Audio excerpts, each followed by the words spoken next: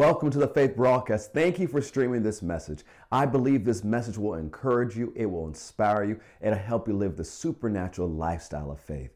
We want you to live this supernatural lifestyle of faith, not have supernatural moments, but have it as a lifestyle. So we put all of this content out for you to receive so you can grow and live the life that Jesus made available for you. To find more information about our ministry and our resources, you can visit us at fccga.com. Or you can download our Faith Plus app. Our Faith Plus app has thousands of hours of faith-building content, and it's available in your app store right now. Open your heart. God's going to share something special to you through this message.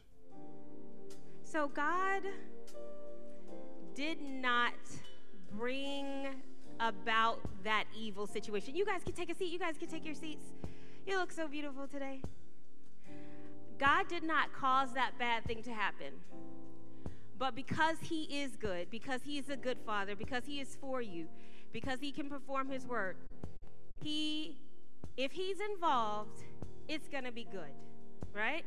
So Kerrick, can you put your hand on my shoulder? Kerrick's going to represent God in this situation, and Candace is going to represent the enemy. Now, just pretend as if you're attacking me. Okay. You can just give me like a small... Yes. So I am under attack. Can you keep jabbing? I am under attack. This is not a good thing. God is not trying to teach me something. God did not bring this about. This is not his will. This is not good for me in any way, shape, or form. It has happened. It is happening. But what God will do is stop it. Go ahead and stop it. When we do what God tells us to do, God will stop it. But then because he is good, he then turns it around to make it so good for me that it's very confusing that it was never him to begin with. Because people will then say, well, if it wasn't for that, you wouldn't have got this or you wouldn't have gotten there, and you would have all the time because God is good. So anytime he's involved, it's good. It's just, he's so overwhelmingly good that even the bad things that were sent to take you out, not only did it not do that, but it also set you up even more so. That's it. Thank you. But that's not God. Go with me to Psalm 105. Psalm 105. We're continuing our series on the extreme goodness of God. I thought I'd be done with the series at the end of January, and now we're past mid-February. Here we are. Well, Pastor, when are you going to finish? We'll see. We'll find out together. How about that? So Psalm 105, and today's message is called God's Not Done With You Yet. God is not done with you yet. Last week we shared a message called God is Still Good on the Battlefields of Life. And I encourage you to listen to that message. You'll find it on our Faith Plus app as well as our YouTube channel as well as our podcast. Now, one of the things we do here at Faith is we put all of our messages online for free so that you can go home and listen to it again and again and again. As you just heard, faith comes by hearing and hearing by the word of God. So Psalm 105, this verse has been echoing in my heart all week. And so we'll see how far I get in my notes. Psalm 105, verse 17.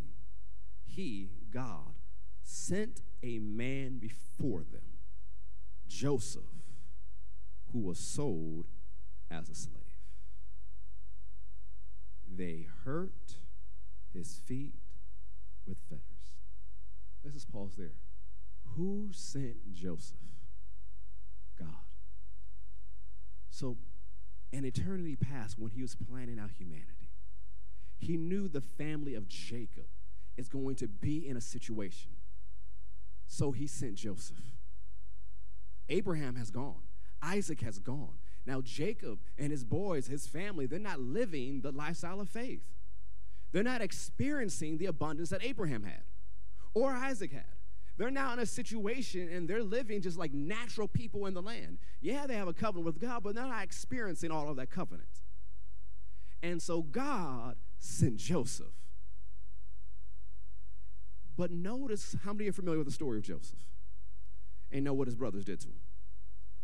God sent them, Joseph, for their deliverance, but they hurt him. Before I go forward, who hurt you? Who was that they in your life? God sent you, but you're hurt. See, this is what I know got you, because people start looking down and looking away. See, people, you think you're online, you think you can hide. Nope, I got you too. Who hurt you? See, we're part of a culture that a lot of us, we get hurt, we just keep going. Especially you fellas. Don't act like this today. I will call each and every one of you out. And so you think your strength is pretending like you were never hurt. You think your strength is keep going even though you've been hurt. No, strength is healing and going forward. But because we don't heal, we stay hurt. And we go forward hurt. I remember this is about 15 years ago. And my wife was there, so she remembers the situation. I was in a situation where I felt betrayed, and I was betrayed. And so my close inner circle knew what I was going through. And then a person who was a friend, but they weren't like the close circle, they weren't a person I was talking to about this, they came up to me and Raquel and a few others said, Kerrick, I had this dream. You were in this dream, and you were walking around, and there was a knife in your back. Someone had stabbed you in the back. And you were going around and says, look, somebody stabbed me in the back. Look, someone stabbed me in the back. And her dream was exactly what I was going through, because I felt like somebody stabbed me in the back. And one of the things Raquel and others pointed out, but said, notice what you didn't do. You didn't take the knife out. You didn't get it treated. You didn't get healed. Yeah, you were stabbed in the back, but you're walking around hurt. And there's so many of us. You might have been betrayed. You might have been lied on. You might have been done wrong. It's an injustice what happened to you. But instead of being healed, you're walking around hurt. And if anybody had a reason to walk around hurt, it was Joseph.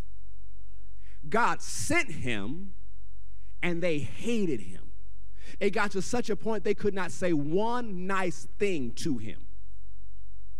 But God promised him. He gave him these dreams. This one day, they're all going to bow to you. One day, you're going to take care of everybody. These were dreams. Remember, Joseph lived in a time where there was no written word. All he had was his dream from God. And he was a teenager. What do teenagers tend to do? Talk too much. He didn't have the life experience of like just be quiet, don't tell nobody. But he didn't have anyone else to talk to. He thought, if anybody, I could tell my brothers. And remember, guys, remember this. His mother had died. He couldn't talk to his mama. His father, Jacob, who should have understood, did not understand. He's trying to talk about it, yet 10 of the guys who should have had his back hated him. To the point his father says, go find them. And he goes to find where they are, and they see him coming. They said, let's kill him. And then one of the brothers who had some sense, like, well, let's not kill him. Let's put him in the pit, because he had a plan, the Bible says, to rescue him and take him back to his father. And so while he goes off to do the plan to rescue him, Joseph's in a pit. Can you imagine being in a pit, put there by your brothers? Imagine what's going through his mind, his heart, his soul as he's in this pit. Eventually, it's like, hey, this is not a practical joke anymore. Come on, guys, get me out this pit. Get me out this pit. And when they finally get him out of his pit, he realizes he's being sold. He went from favorite child to slave in a day. They put his feet in fetters. It says next, they laid him in irons. They hurt him as he's on the way to Egypt. If anybody had a reason to be bitter, it is Joseph. If anybody had a reason to be hurt, it's Joseph.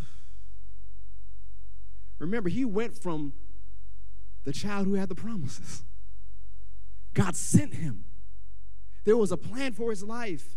And now he is led to Egypt by the Ishmaelites to be sold in Egypt.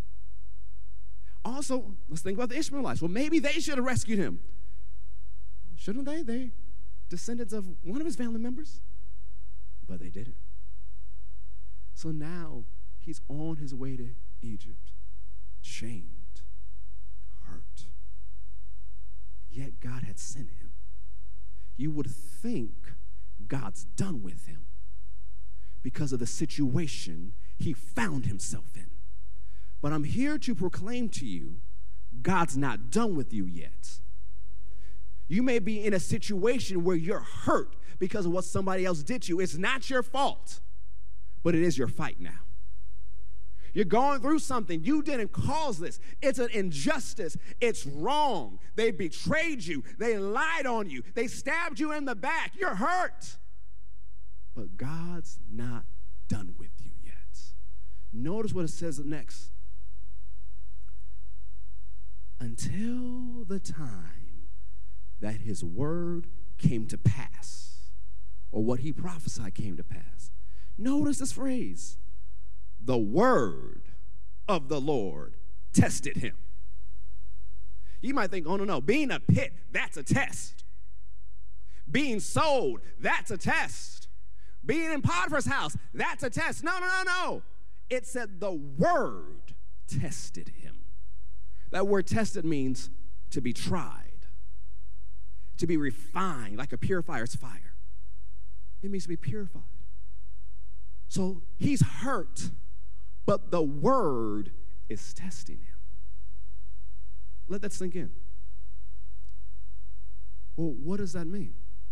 You guys have to understand, as the First Lady already shared with you, God does not send bad things to teach you something. Satan is not the teacher of the church. The Holy Ghost is. I'll say it again. Satan is not the teacher of the church. The Holy Ghost is. And how does the Holy Ghost teach you? With his word. And so what was refining Joseph? The pit? No, the word. What was purifying Joseph? The pit? No, the word. What was testing and trying Joseph? The pit? No, the word. Go with me to John 15, and we'll go back to Joseph in a little bit. God's not done with you yet. So say it out loud and put it on the chat. If you're watching online, say, God's not done with me yet. Come on, let's say it again. Say, God's not done with me yet. Thank you, sir. John 15, verse 1. Because we say all these religious phrases that sometimes aren't biblically true. So, oh, God only gives his toughest battles to his strongest soldiers. You know, people at this point kind of make a joke out of it. They make a TikTok out of it. It says, you know, I want to make sure I'm not on the strongest soldier list for 2023. I want to pass that title to somebody else. But God does not give his toughest battles to strongest soldiers. That is not Bible. The Bible says that when you are tried, God will always provide a way out. They'll add it to, well, God gave me this sickness to teach me something. No, he didn't. Sickness is not the teacher of the church. The Holy Ghost is. And if it was true that God gave you the sickness to teach you something, then are you disobedient for going to the hospital? For taking medicine? For going to the doctor? For trying to get better? Come on, if you really thought about it, you don't believe that. God did not give you sickness to teach you something. Well, you know, I only learned that God was a healer because I was sick. No, you could have opened up the book and saw that he was a healer. Stop glorifying the struggle. Put the honor on the book.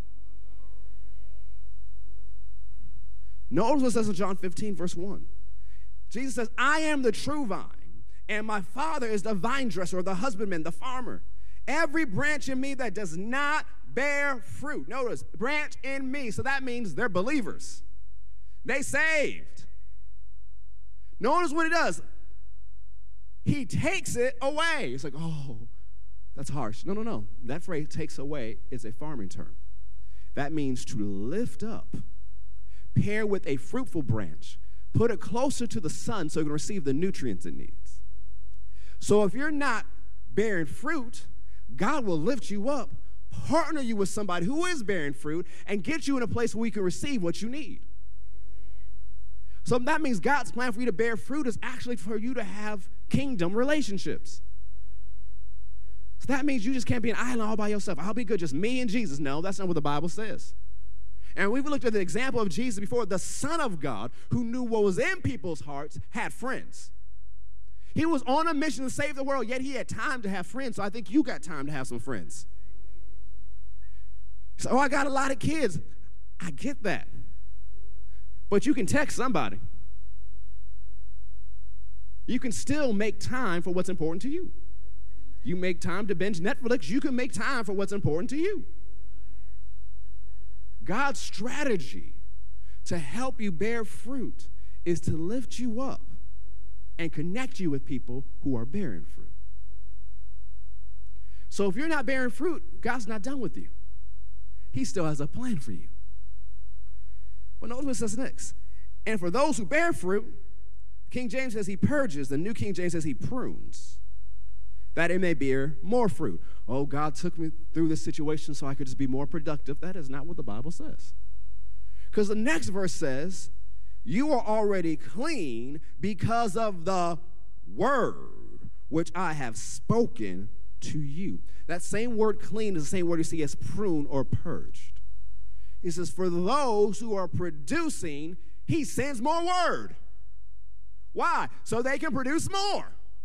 Jesus is the greatest businessman that's ever existed. You producing? Great. Produce some more. You made a profit? Great. Make some more. And what is his strategy? Here is some more word. Not here's some sickness, or here's some disease, or here's some curse, or here's some depression, or here's some attack of the devil. No. Here's some word. Go with me to Mark chapter 4. Because remember, it was the word that refined, tested, and purified Joseph. Mark chapter 4. Mark chapter 4, when you study it out, you see it repeated, in Luke's gospel and in Matthew's as well. But as you study out this parable, you realize it is the most important parable in the Bible. Because this parable interprets all the other parables of Jesus. Because when they asked Jesus about it, they said, if you don't know this parable, how are you going to get the rest? Mark chapter 4, verse 1. And again, he began to teach by the sea, and a great multitude was gathered to him, so that he got into a boat and sat on the sea, and the whole multitude was on the land was facing the sea. Then he taught them many things by parables and said this to them in his teaching. Listen, behold, a sower went out to sow. And it happened as he sowed that some seed fell by the wayside, and the birds of the air came and devoured it. Some fell on stony ground where it did not have much earth, and immediately it sprang up because it had no depth of earth. But when the sun was up, it was scorched, and because it had no root, it withered away. And some seed fell among thorns, and the thorns grew up and choked it, and it yielded no crop. But other seed fell on good ground and yielded a crop that sprang up, increased, and produced, some 30-fold, some 60, and some 100. And he said to them, he who has ears to hear, let him hear. But when he was alone, those around him with the 12 asked him about the parable. Notice, it wasn't the 12 who asked him this time. It was those with him. Well, who are those with him? You read Luke chapter 8, you realize Jesus had a crew that went with them, not just the 12 apostles. And so they said, well, Jesus, we want to know what that meant. The crowds are gone. We need part 2 of that message. And then he explains to them, to you it has been given to know the mystery of the kingdom of God, but to those who are outside, all things come in parables. So that he begins to quote a prophecy. Seeing that they may see and not perceive, and hear and they may not hear or understand, lest they should turn, and their sins will be forgiven. And he said to them, do you not understand this parable? How then will you understand all the parables? The sower sows the what? Word. So the most important parable Jesus taught was about the word. He says the sower sows the word. Notice what he says next. And these are the ones that are by the wayside or the side of the highway. Now, how many know the side of I-20 or 285 is not the best place to have a farm? If you were going to plant a garden, you want to plant something that you're going to actually grow and reap from, you're not going to go to the side of 20. You're not. Or 75 or 85. That is not where you're going to plant a farm. Because you know that gravel mixture of that dirt is not good for growing what you want to grow, right? So he's talking about people here whose heart is like the side of the highway. Their hearts are not good ground for the word. And so the word gets to them. Why? Because God is good to everybody. He'll send the word to everybody. But the word comes, they hear it, but they don't receive it. Notice the difference.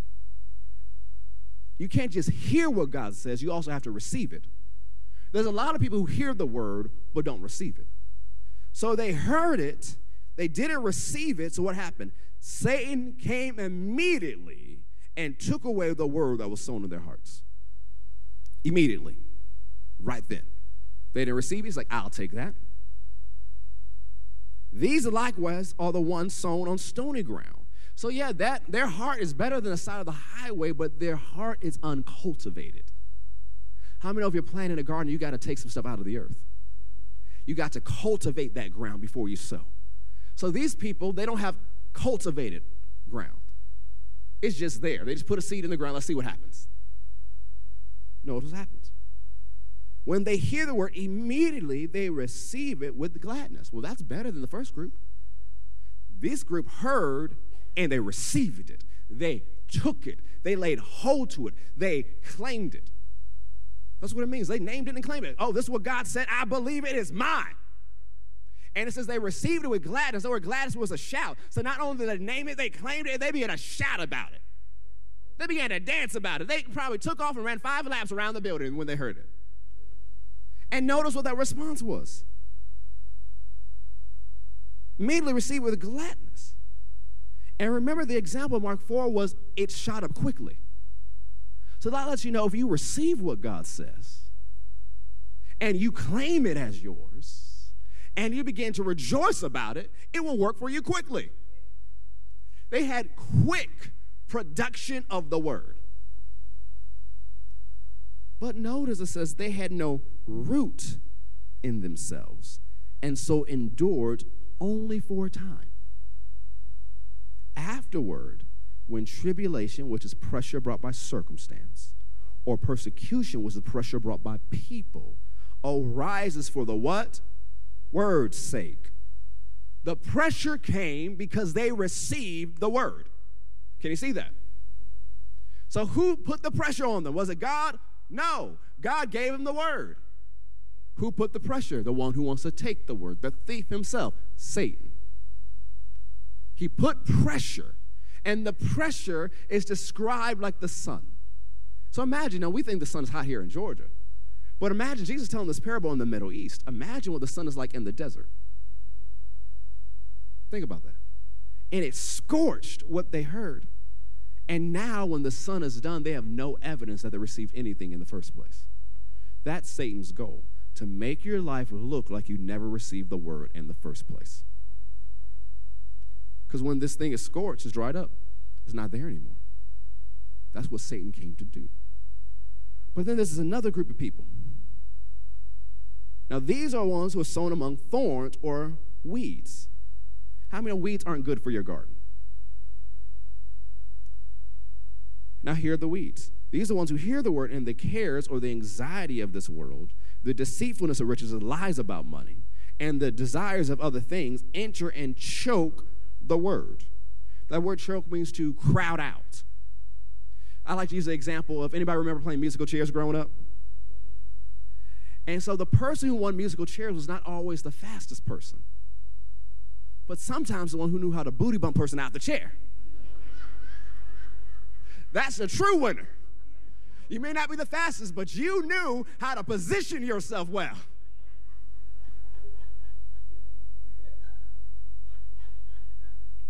That's what anxiety does. Booty bumps the word out your heart. That's what lies about money do. Now, what's a lie about money? That money is evil. That is a lie about money. The Bible doesn't say that. It says the love of money is the root of all evil. That phrase, love of money, is actually translated from the Greek extreme avarice, and avarice is already extreme greed. So it's extreme greed is the root of all evil. So if you believe money is evil, you have a lie about money in your heart. If you believe money will fix everything in your life, then you got to lie about money in your heart. If you believe money over everything, you got to lie about money in your heart. So it's any deception or lie connected to wealth or money. And then desires for other things. Now, some translations say lust, others says desires. What is that about?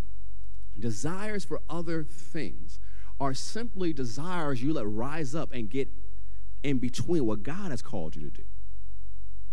Because remember, it says, seek ye first the kingdom of God, and all these things will be added to you. These desires are things you put first ahead of God, ahead of his plan. They could be good things. They could be wonderful things. But if you put them in the wrong place, it will crowd out the word. Now, notice something interesting about this part of the parable. It didn't say that the word disappeared. It wasn't like the pressure. The word plant is still there. It's just not producing. So you look like you got some word. You look saved. People look at you and say, oh, yeah, you look churchy. You look like you met Jesus somewhere along the way. But the word isn't working for you. You see someone else rejoice because of their testimony. And then you come up with some strange doctrine. Well, God just loves them more. Or God doesn't want me to have that. Because you're trying to justify and explain while the word is not working for you. And Jesus said it's the deception about money, it's the anxiety and the worry, and it's putting desires in places where it shouldn't be. It says it crowds out the word. It keeps the word from working. The almighty, powerful word of God that's sharper than any two-edged sword won't work for you the way it should if you allow these things to grow in your heart. Now notice it's growing out of the soil, so it comes from a seed. And seeds get into places like you never know how it got there. I remember years ago, we had this weed pop up at our house, and it was a farm weed that is grown among corn. I don't live near a farm. I don't know where it came from. Now, of course, we had to remove it, but that shows you just how seeds can travel in the air or by birds or by whatever and get to places. And so that means you have to continually watch your heart, because there can be some things sown in your heart you don't even know how it got there. See, there are multiple sowers in the Bible. God's a sower, humans a sower, but so is the enemy. And so he's actively trying to sow things in your heart, whether you realize it or not. And so you may not realize it as a seed, but you realize it when you see that anxiety creeping. So, oh, no, I'm not going to allow that. You realize it when the lie tries into your mind, nope, I'm not going to allow that. You realize it when a desire tries to get in place of what God's called you to do. You have to check it. You may not always realize it when it's a seed, but when it begins to produce, you must check that if you want the word to work for you. But then Jesus talks about the final group of people. But these are the ones who are sown on good ground, so cultivated ground. The one who dealt with the weeds, the one who dealt with the stony ground, the ones who received the word. They're good ground. Say, I'm good ground. So, oh, Pastor, what you said, I'm not sure if I'm good ground yet. Well, say it by faith. Say, I'm good ground. Come on, say it out loud. Put it in the chat. Say, I'm good ground. Those who hear the word, accept it, and bear fruit, some 30-fold, some 60, and some 100. Now, 30 is pretty good. It's better than the groups that did nothing. 60 is even better. But how about, I want the maximum attainable. Anybody want the maximum attainable? It's like if it's available, I want it. If I want it's what we would call the 100-fold return. That represents the maximum production available. In this context, it's what the word you receive producing to its highest level. How much can that word produce in your life if you actually let it grow and take care of it, like Jesus said? Because it was the word that refined, purified, tested, and tried Joseph. So let's go back to Joseph, Genesis 39. Genesis 39. In a pit, sold on his way to Egypt. You have to imagine he is still thinking about the dream God gave him. So he gets down to Egypt. And Potiphar, an officer, Pharaoh, captain of the guard, an Egyptian, bought him from the Ishmaelites who had taken him down there. The Lord was with Joseph, and he was a successful man. Wait, how can God be with you if my situation is trifling? How can God be with me if I'm hurt by what people did to me? Now remember, this brother is called a slave, right? But God is with him. And because God is with him and gives him favor, this dude runs everything. It says, where Potiphar did not know what he ate was on the menu except what was put before him. He turned everything over to Joseph. So it does not matter what they call you. It just matters that God is with you. Because everything is stacked for Joseph to fail. But God did not leave him alone. God sent him and went with him. So although Joseph was in the pit, so was God. Although Joseph is walking down led by the Ishmaelites, so is God. Although now Joseph is in Potiphar's house, so is God. Because God was not done with Joseph yet. So he begins to prosper. He begins to succeed.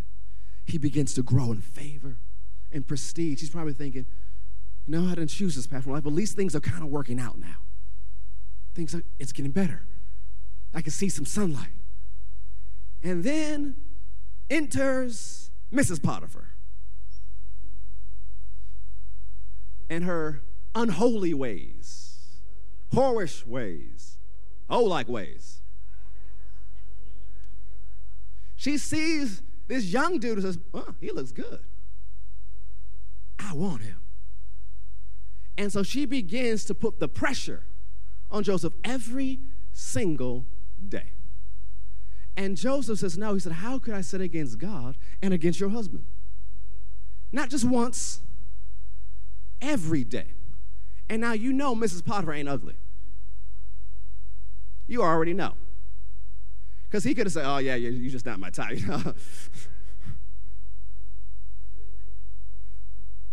This is a temptation. This is pressure. And he says, no, every single day. Then Mrs. Potiphar lays a trap. She gets everybody out the house. And remember, Joseph's responsibility is to look at everything, so he has to go into the house. So he gets into the house, and she grabs him and says, sleep with me. Wow, that's not even suggestive. That is just right there, up in your face. And you know what he does? He takes off running. She grabbed onto his clothes so hard that when he ran, the clothes were still in her hand. That was that grip she had. This wasn't just, hey, you should say, no, this is a grip. He takes off running, and then she said, I've had it.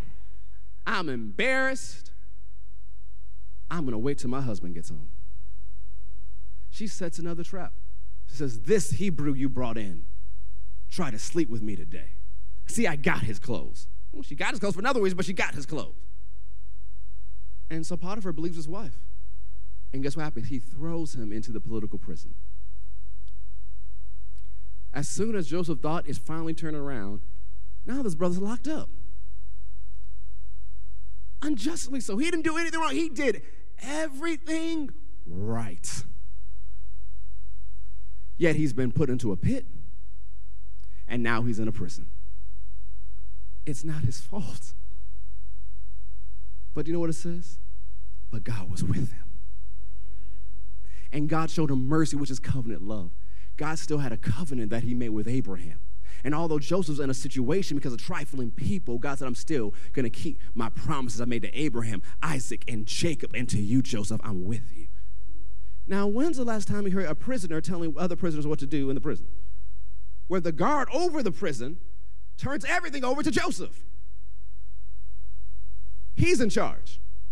And at this time, they're thrown in two political officials, part of Pharaoh's cabinet.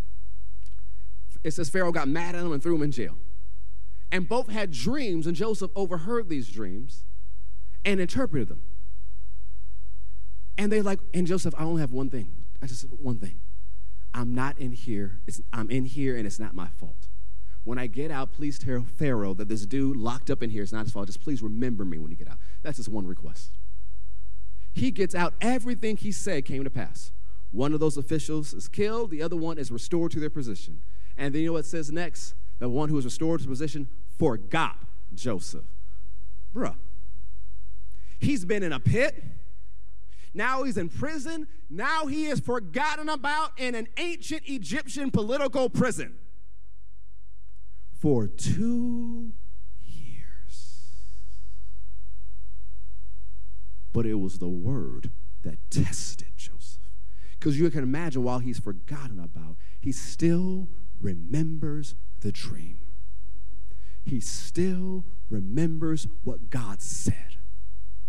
And it says that word tested him, tried him, refined him, purified him. And then one day, Pharaoh has a couple of dreams. And he said, I don't know what they mean. And then that official got just like, oh, Pharaoh, my bad. This is a dude in prison. He didn't do anything wrong, my bad.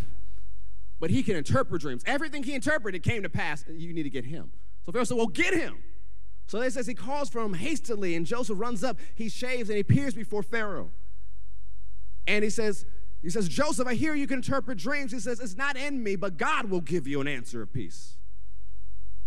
And so Pharaoh tells him the dreams, and Joseph interprets as God gave you these 2 dreams that both mean the same thing. He said it twice because it's going to be soon established. There are 7 years of plenty coming, followed by 7 years of famine that's going to swallow up the plenty. And here's what you should do. You should put somebody whom you trust over everything to gather extra during this time of plenty so that no one runs out during the time of famine. And after he finishes explaining, everybody's quiet, just looking at him. And Pharaoh goes, well, who else is as smart as you? Who else has the Spirit of God in him? I'm putting you over everything, starting with my house. So here's the Pharaoh, the king, the emperor. First, you're going to run my bank accounts. Everything in my house is now under your control. Now, after that, you are going to run the empire. Whatever you say, they got to do. If you say jump in the air, they need to ask how high. And then he says, get my chariot ready. Ride Joseph around and tell everybody, bow down. Wow. Man, telling people bow down, it wasn't even a Beyonce song. People just bow.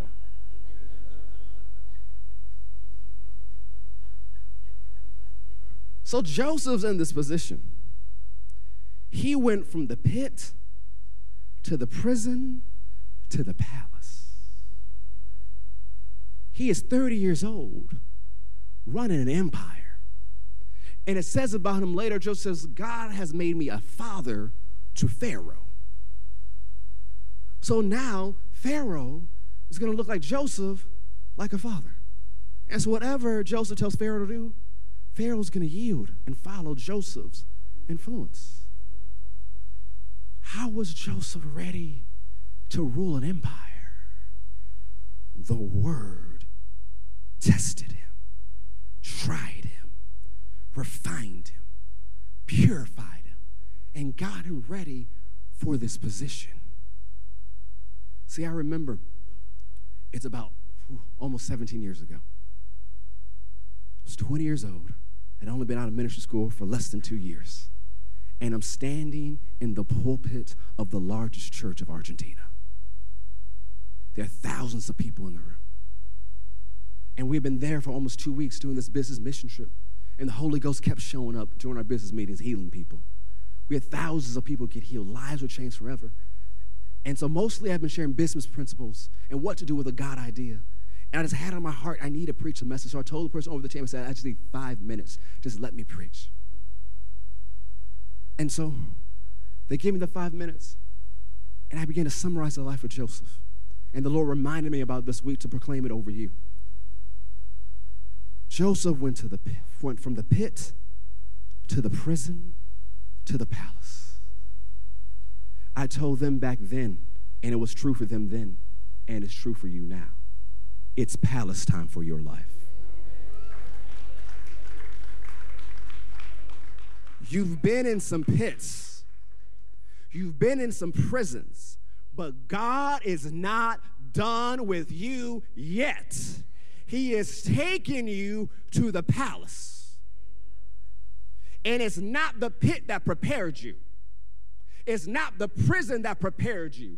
It is the word of the living God that has tried you, that has tested you, that has refined you, that has purified you and made you ready to step in positions of prominence, to step into positions of influence.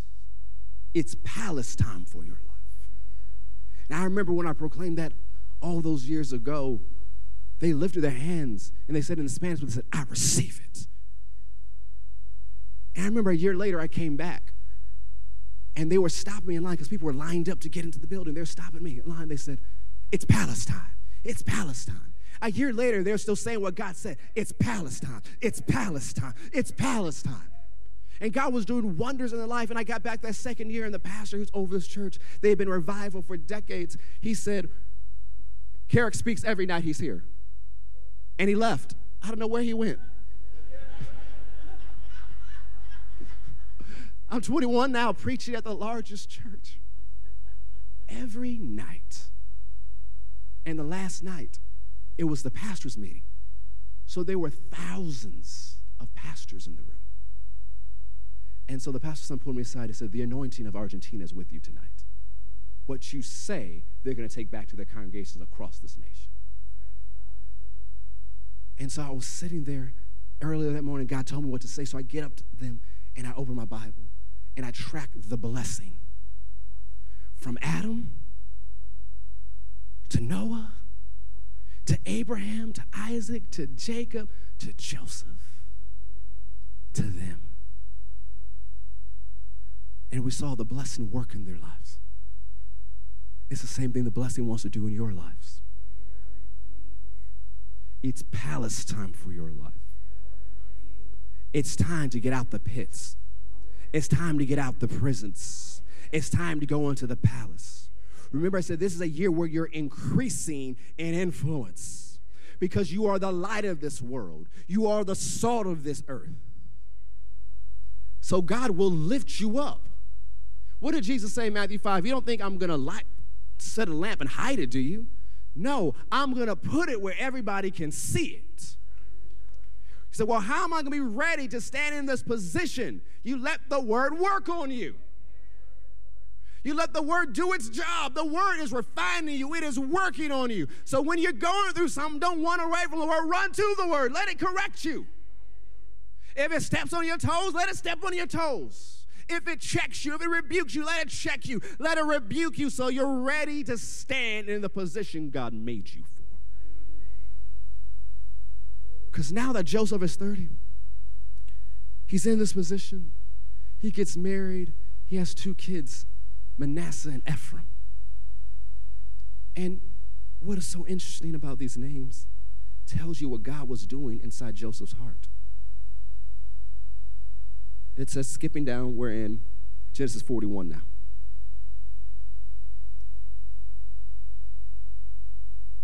Joseph called the name of his firstborn Manasseh, for God has made me forget all my toil and all my father's house.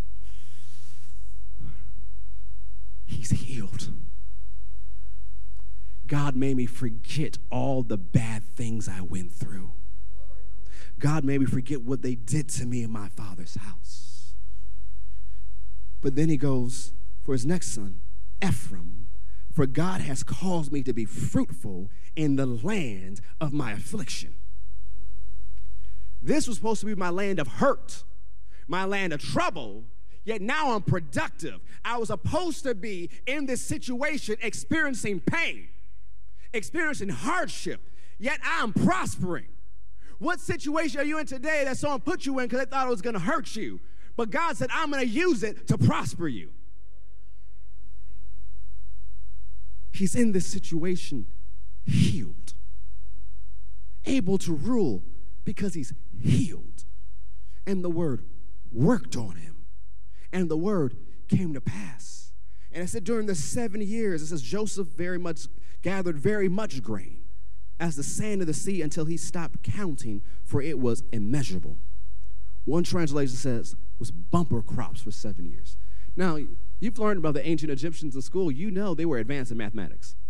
How much does it have to be for the advanced mathematicians to stop counting? They were advanced. It's like, you know what? We ain't counting no more. It's a lot. That's what we're going to say. What is the official amount, Pharaoh? A lot. And that's what came in for 7 years. And Joseph, by the wisdom of God, saved 20% of everything that came in and stored it in Egypt. You want to know how Egypt became super wealthy at that period of time? Joseph. God sent him. God wasn't done with him. And so you get to Genesis 50:20. And so we know the story that after these years were through, when the land where Jacob and his sons were ran out, they came to Egypt to buy corn and grain and bread. And Joseph sees them, and he remembers. Don't do that. You know you would remember too. And he has this chance to get even. Who is going to question Joseph? If he says off with their heads, their heads go. Joseph in charge. But notice what he did, what he told them when you read through the story. He calls them privately, takes off his Egyptian headgear, and said, I'm Joseph. Now, you know they're terrified.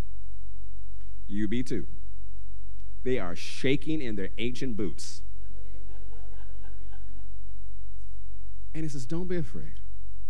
Is my father really alive? Go get him. Go get your families. Go get your little ones. I'm going to take care of every single one of you.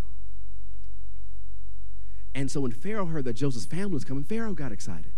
So Pharaoh gave them land. Do you know what land Pharaoh gave them? What it was called? Goshen. And we said this is a year of Goshen. And so they came down to Egypt, provided for, because God sent Joseph.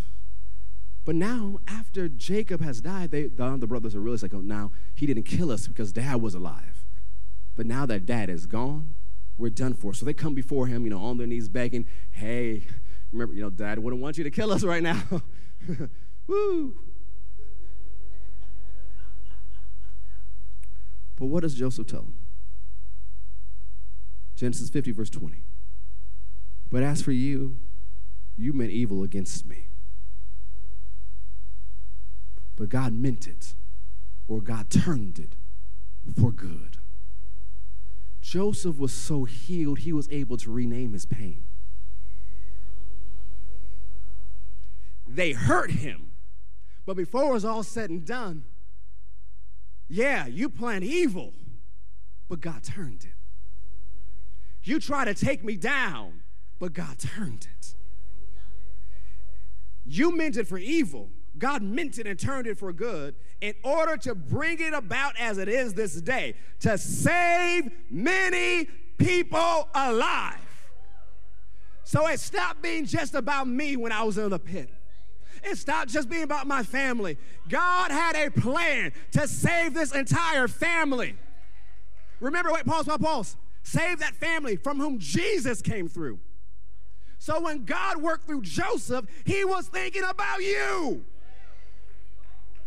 He was thinking about the entire current generation because Egypt survived because of Joseph. Every country that came to Egypt and got food and took it back survived because God sent a man named Joseph. And so when God takes you to where you're going, it's not just about you. So don't use it as a time to say, well, succeed is the best way to get back at your haters. Stop thinking about your haters.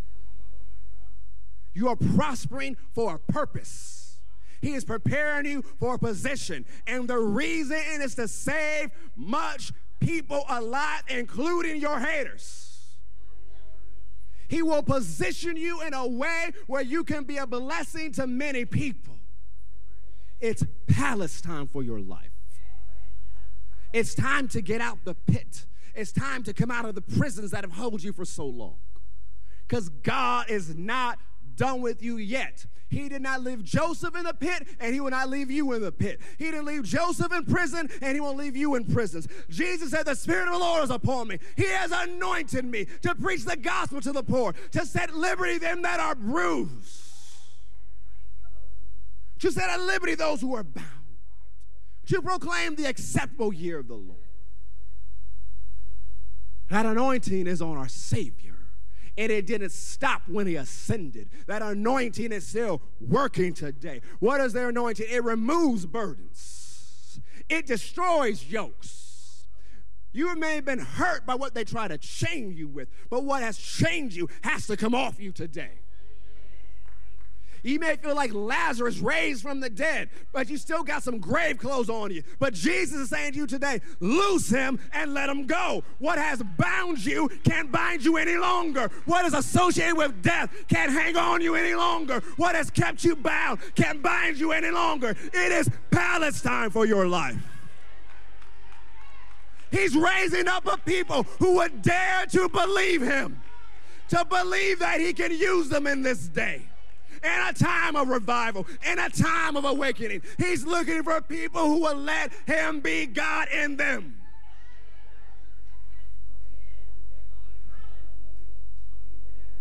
I'm not discounting what you've been through. I'm just here to tell you it ain't over yet. There's still more to your story. Your story is not a tragedy. Your story does not end in defeat. Because God doesn't plan any failures. You're going to experience a victory. God will restore. God will grant recompense. God will make it right. God will heal your heart. God will heal your mind. God will restore your soul. God will make it right for you and yours. It is Palestine for your life. It's time for you to experience the extreme goodness of God. Just let the word work on you. It says, wage a good warfare by the prophecies that have been spoken over you. The Lord told us it will be an extremely good year and to focus on his goodness. He said it's a year of blessing. It's a year of refreshing. It's a year of reaching for the maximum attainable. So you keep that word in your mouth. You keep the phrase, it's Palestine, in your mouth. And so when you look at a situation, you realize that's not the end of my story. You get a doctor's report, you realize that's not the end of my story. You get an unexpected bill, that's not the end of my story. Something happens in your family, that's not the end of my story. God is still good on the battlefields of life. God's not done with me yet. It's Palestine.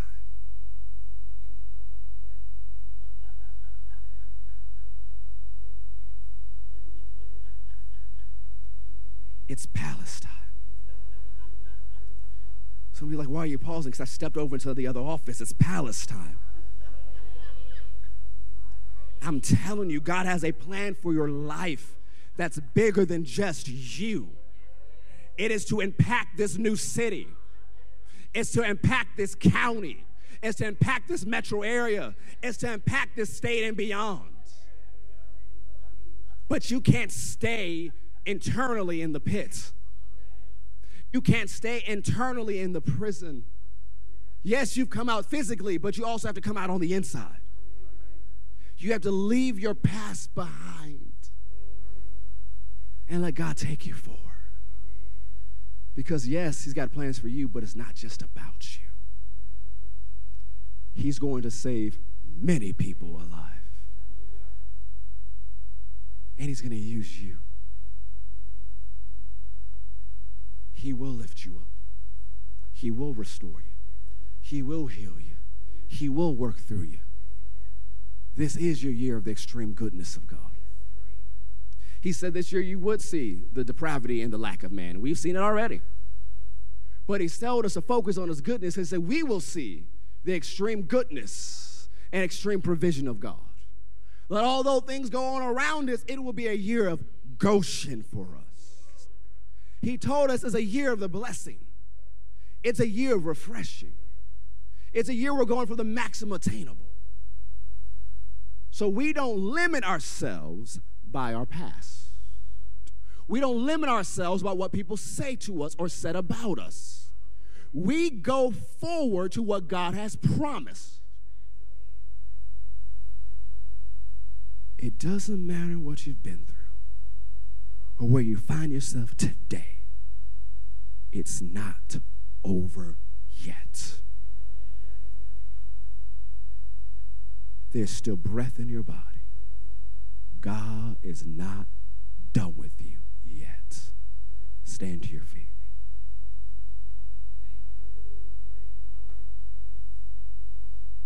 Oh, we thank you. Oh, we thank you. We thank you. We thank you, Father, for being so faithful. As you were with Joseph, you are with us. As you were with Moses, you are with us. As you are with our Savior, our Lord Jesus, you are with us. You'll never leave us nor forsake us. So thank you for getting us out the pit. Thank you for taking us out the prison. Thank you for taking us into the palace. Thank you for streaming this message. I believe it encouraged you and is going to help you make Jesus famous in your everyday life. We would love to stay connected with you. So subscribe to us on Apple Podcasts, Spotify, our YouTube channel, download our Faith Plus app, and visit us at fccga.com to learn more about our ministry. If you would like to support our ministry financially, you can also do so by our website at fccga.com or by texting FCCGA to 73256. If you would like to submit a prayer request, you can do so at our website as well. We would love to agree with you in faith, and we know you'll receive an answer according to the Word of God. Once again, thank you for streaming this message. And remember, God has a great plan for your life, and something good is going to happen to you today. So expect miracles. God bless.